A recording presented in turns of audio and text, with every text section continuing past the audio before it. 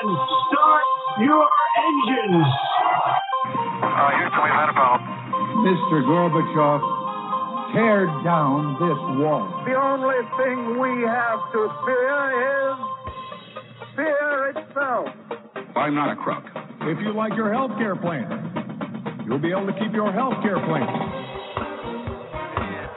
9, 8, 7, 6, 5, 4, 3, 2, 1, fire.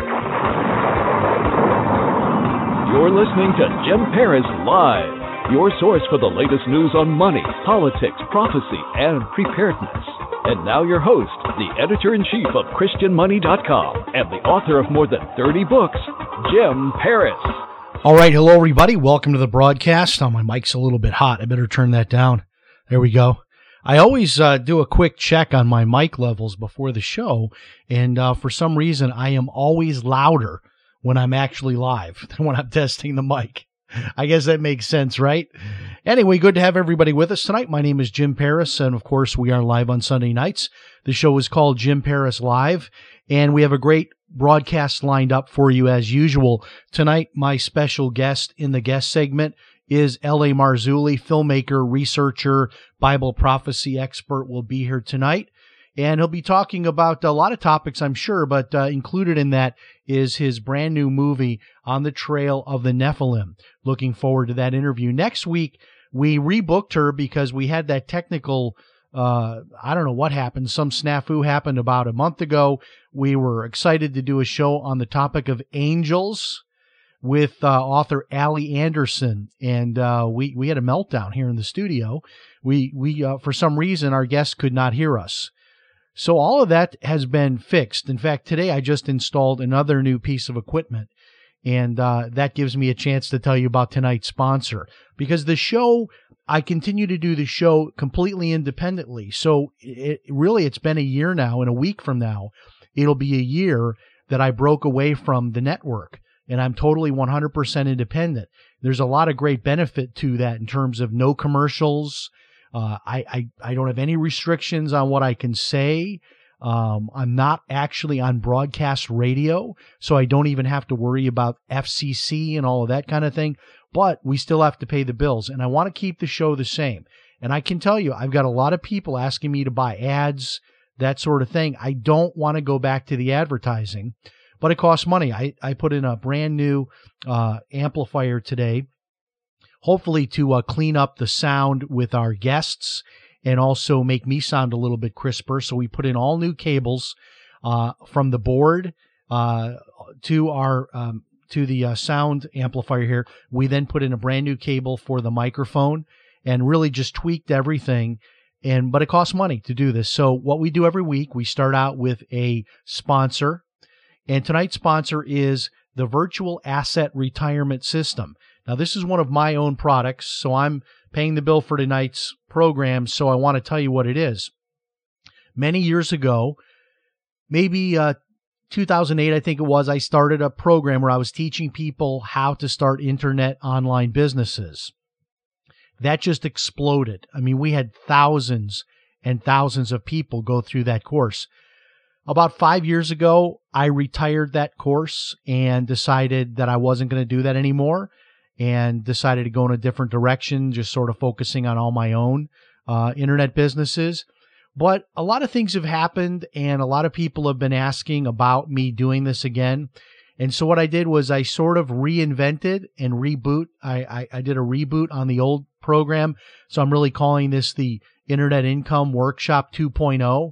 But what it is, it's about how you can actually build these income streams for retirement. And it's a kind of a different approach because it's not just how to start internet businesses.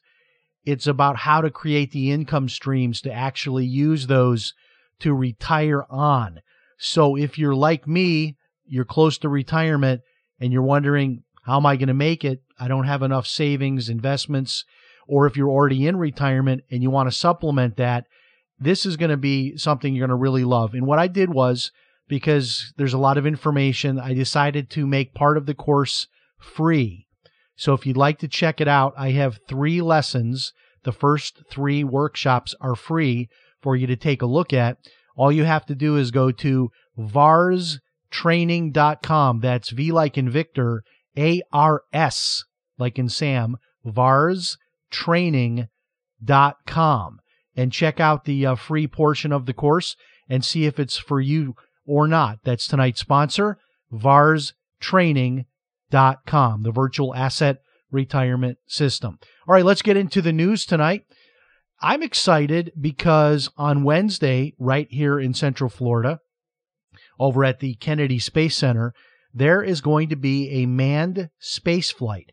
And I guess this is the first time we've had a manned space flight in, 9 or 10 years since they stopped launching the shuttle. And so this is a big deal. It's in conjunction with SpaceX. We're sending 2 astronauts into space on Wednesday. A lot of people don't even know about this. The story kind of, hasn't gotten a lot of headlines, but it's going to be a big thing this week to see this happen. It's always kind of scary when there's actual people on these flights. We see rockets all the time going off here. We can stand outside in the street and watch the rockets go over our house. It's about an hour and a half drive to the Cape Kennedy Space Center, but it's visible from where we are. It's actually great viewing from our area right here by the beach. So that'll be on Wednesday. So look for that. That's a big story. And then I found this interesting, these phone recordings with Joe Biden and the president of Ukraine. Of course, everybody's familiar with Joe Biden's videotape where he demands that a prosecutor in the Ukraine be fired. It turns out that prosecutor was the prosecutor looking into Burisma, which Joe Biden's son, Hunter Biden, had that shady business relationship with. So everybody knows about the video, which is, just epic. That video of Joe Biden saying they're holding back the $1 billion loan guarantee until that particular prosecutor in the Ukraine was fired. Well, now there are phone recordings just released of Biden on the phone back in the day, back at this time, actually on the phone with the president of the Ukraine, spelling this out in more detail, in no uncertain terms, that this prosecutor was to be fired or the $1 billion loan guarantee was not going to be followed through on. So that's interesting. You can find that in a bunch of places online. But if you want to just go to YouTube and just type in Biden Ukraine phone recordings, you'll find that. I find these recordings very interesting, very riveting. Of course, Democrats are saying they're gaslighting this. They're basically saying, yeah, well, we know about these recordings. This is exactly what the vice president has said all along, that he wanted that prosecutor fired because he was a dishonest prosecutor, et cetera, et cetera. So they're trying to kind of play that and spin that because that's out there now. But I really think that this whole issue of Hunter Biden, who's been in hiding, really, we haven't heard much about him. But there is a subpoena now from the Senate for financial and other documents from Hunter Biden related to the Ukrainian deal. So this is sort of heating back up again as we get into the election season. I think this is going to be huge. And then we shift gears here to talk about the attack on churches. And the president, Trump, came out and ordered the governors to open the churches, made it clear that under federal law, under the First Amendment, that they are not to close churches and use COVID-19 as a reason to force churches to close. And yet, so many churches have closed. Like even in our state here in Florida, our governor has said from day one, churches do not have to close. But yet so many churches are closed. Well, there are some states taking very vicious, really vicious actions against churches to get them to stop trying to reopen. And so this came up in a press conference the other day with the new press secretary, Kayleigh McEnany, and she addressed this. And it was amazing to watch the reporters, one after the next, They were just shocked, asking questions such as, does the president have the authority to order governors to leave churches open? Every question they could possibly ask to kind of take the other side of it. And Kayleigh, who is a Christian, the new press secretary, she said, wow, something like this, I'm paraphrasing, wow, I'm surprised to hear such a negative perspective here on the idea of opening up churches on behalf of the press corps here. Something along those lines. And they were just aghast that she would say that. Well, that's exactly what was happening. They were asking every question they could. Implied in those questions was like the Greta Thunberg, how dare you open up the churches? I mean, that was pretty much what was being said. And so the media is aghast about her making such a comment. And even Fox News's Sunday morning host, Chris Wallace, took a shot at her this morning on the Fox News Sunday program. That he said he was a White House reporter for several years under Ronald Reagan. He'd never seen such a thing. I'm really starting to wonder what is going on with Fox News. The president has made some comments lately as well that Fox News has kind of gone off the rails. I think they've decided, I don't know if this is a business decision they've made, that they want to start moving a little bit more to the left on their coverage. And I'm not sure what lane they're looking for. Maybe they're just concerned about some of these other, One America News Network is popping up. WND is doing well. So there's some other competing, voices on the right. And I've always thought Fox News was fair and balanced, but they seem to be taking some liberal positions lately, especially this Chris Wallace seems to be on that bandwagon as well. So we'll see what happens with that. But here's what's going on in particular with the churches. So, as I call them, the Ninth Circuit Court of Appeals, which is on the West Coast there in California, they issued a ruling, and the ruling backs up the state of California and Governor Newsom's forced closure of all churches in California. So, someone had filed a federal lawsuit, and it went to the Ninth Circus, as I call them, and the Ninth Circus has backed up the state, saying that they can force churches to stay shut down. The city of Chicago is sending out police apparently today to stop Sunday services, which includes towing cars of parishioners and fining people who are in attendance at these churches. This is just horrific to me. And, I understand COVID-19 is going on and all of this, but, if you're going to leave the grocery stores open and you're going to, leave a lot, Walmart is open, the grocery stores are open. There are a lot of places where people are gathering, honestly, where there are more people gathering than what would gather at a typical church. And, this is just scary to me. I get it that the churches are being closed because of COVID-19. But I don't like the idea of churches being closed at all for any reason. And the Justice Department has weighed in on this and said, this is a constitutional First Amendment issue. The freedom of religion, the right to assemble. This is serious business. And this really, gets down to brass tacks when you say, what rights are you willing to give up to be safe? And the right of being able to get together in a church, it seems to me to be one of the most fundamental rights that we have in this country.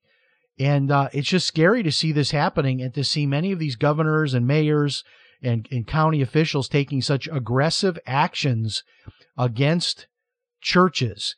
I mean, literally in a lot of these states, you have liquor stores open, but the churches are forced to be closed.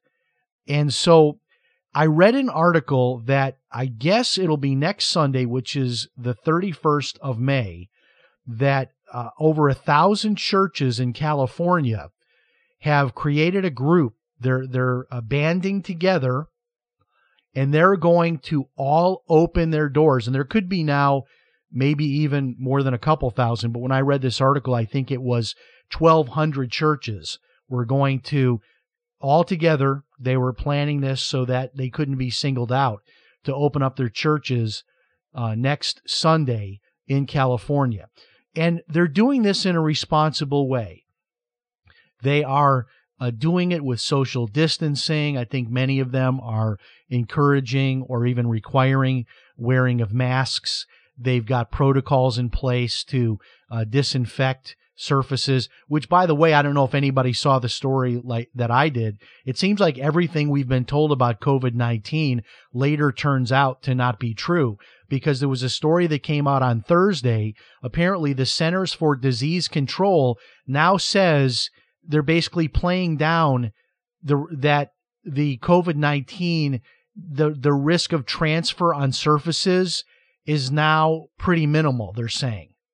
So all of this that you're seeing where, I have to tell you, my wife and I, we went to an event on Friday night down at the Jackie Robinson Ballpark, which is a historic ball field in Daytona Beach. And they decided to do like a soft reopening, not with a baseball game, but they showed the movie 42, which is the life story of Jackie Robinson. And then fans got to sit out on the field, all socially distanced. And we went to that because I love baseball and I love being down there. And so we went there with some friends. And I have to tell you, it was a complete meltdown, what happened. I'm at the concession stand getting us a couple of burgers, and the lady behind the window is wearing these gloves trying to use a touch screen to ring up my order, and the computer's not working. The computer melts down. There's a guy behind her with a squirt bottle of disinfectant. He's squirting it, and it's splashing all over me, all over her computer screen. And these are mostly like elderly, senior citizens that work the concessions at the ballpark. And I'm not kidding you. I stood there for about 25 minutes while they got the computer to come back on that they could take my money. And I finally, in frustration, said, "Let me give you cash." And they said, "We're not allowed to take cash, COVID-19. So, my thought for the night was, I'll take cash. If there's some new thing out there that COVID-19 means that no one wants cash, I want to announce it here tonight that I am accepting cash. Anybody that wants to, put on some plastic gloves, put all your cash into a plastic baggie, and you can mail it to the address on my website. I'll be or bring it by the house here. I'm happy to have you just drop it by. So they're afraid to even take cash. But now we know that all of this, you see people running around. Apparently all the grocery stores, the reason they're closing 2 or 3 hours early is they've got workers, they've got employees going through the aisles. I'm not kidding you, spraying like every can and wiping it down and wiping down every surface all throughout the store. Well, now we're finding out that that's probably not necessary, that the transfer on surfaces, the risk of that turns out to probably be pretty minimal, according to the CDC. Now, we don't know because they change things so much. It's like wear a mask, don't wear a mask. It lives on surfaces for 9 days. No, it lives on surfaces for 3 days. It could live on a surface for 30 days. It could come from China on a package. Oh, we'll forget about all that. It probably doesn't really last very long on surfaces. And the amount of the virus on a surface, this is the thing people don't get, is in order to actually contract it, you have to have a large enough amount of that virus actually to get into your system. So trace amounts are not going to trigger the transfer of the virus. So you've got to have a pretty healthy dose of that virus to actually contract the virus. But anyway, it turns out that maybe the whole idea of it transferring on surfaces is not really such an issue. So who knew? I mean, what else are they going to say? Okay. I'm going to be doing a video on Tuesday, and I'm giving you a heads up on this because you may not follow me close enough to see this video, and I want you to know about this because I think this is huge. Hertz rental car is going bankrupt. Probably everybody knows that. It's been in the news now for a couple of weeks. So part of the bankruptcy, I guess they're going to continue to operate in maybe a Chapter 11 or something. But as part of this bankruptcy, they're going to be selling off, I guess, about 80% of their cars. And I went online and started looking into this.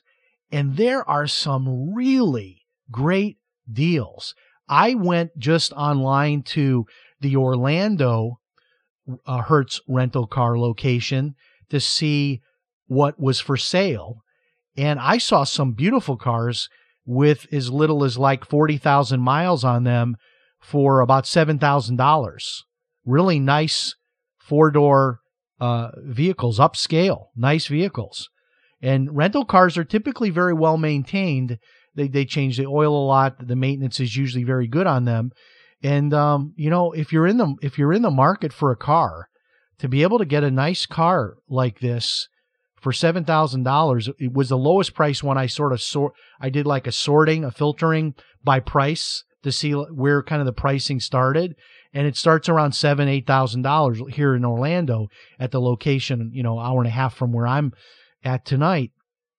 And I thought, the prices are so good. I'm almost half tempted to buy one of these cars, put it in my driveway and put a cover over it and just have it for 2-3 years down the road when we need another car, and maybe start it up once a week or something and just kind of keep it in reserve, wrap it in plastic.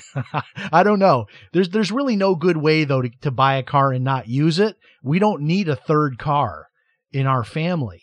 But I'll tell you, if you're somebody that is in the market for a car and you're thinking that maybe you need to update your car, replace your car, this is a tremendous opportunity to get a nice car with fairly low mileage for $7,000-$8,000. So take a look at that.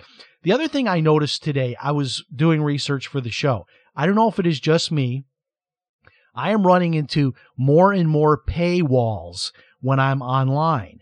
And it's so frustrating because you go to like one of these news sites like Google News or even Drudge, and you're going through there and you see a story. Oh, this looks interesting. You click on it and then you start reading it. And then this box pops up and it says you can pay $20 to get a subscription to the New York Times or this or that.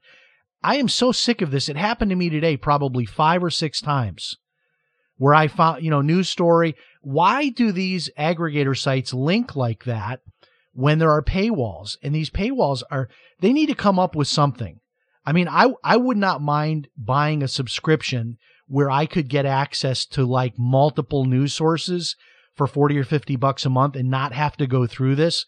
But I am not going to like buy a subscription to this and that and the other thing and have like 20 different people dinging my credit card every month that I have to keep track of. I'm not going to do that.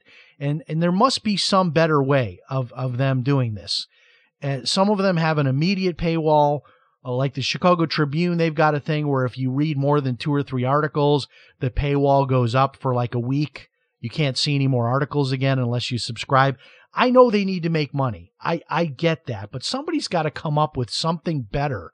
And why these news aggregator sites are linking to all these news stories where you can't even read them.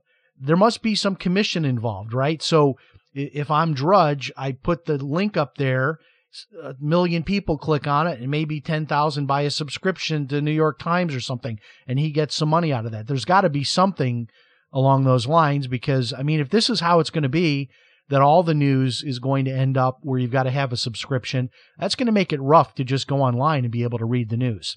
Okay, so I saw this today that a bunch of companies, Netflix, Disney, Salesforce, a bunch of companies are getting together, a bunch of corporate leaders, along with the governor there in California. And get this, California is looking for $1 trillion, with a T, $1 trillion federal bailout because of COVID-19.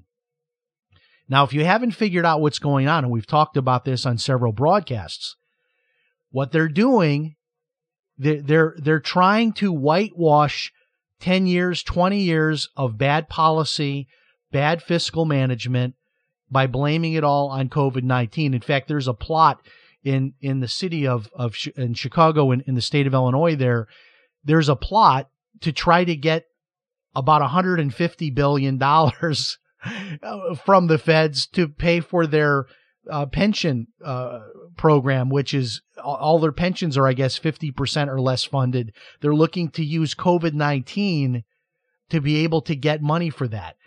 This is really amazing. And how they're going to do it is this, if they can get away with it, which I don't think they will under Trump. They would under a President Biden. But here's how they're going to get away with it to some extent.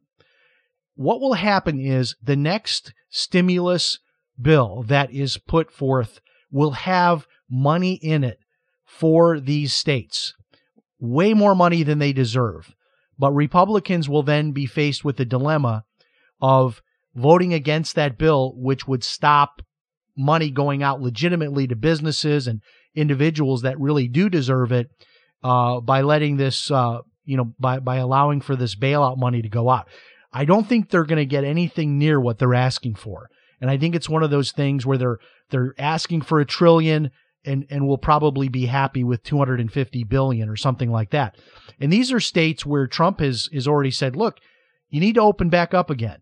You've been shut down too long. And California, I have no idea what they're thinking. They've closed their university system until January. I mean, what are they thinking? I mean, who knows what's going to happen in the next month or two?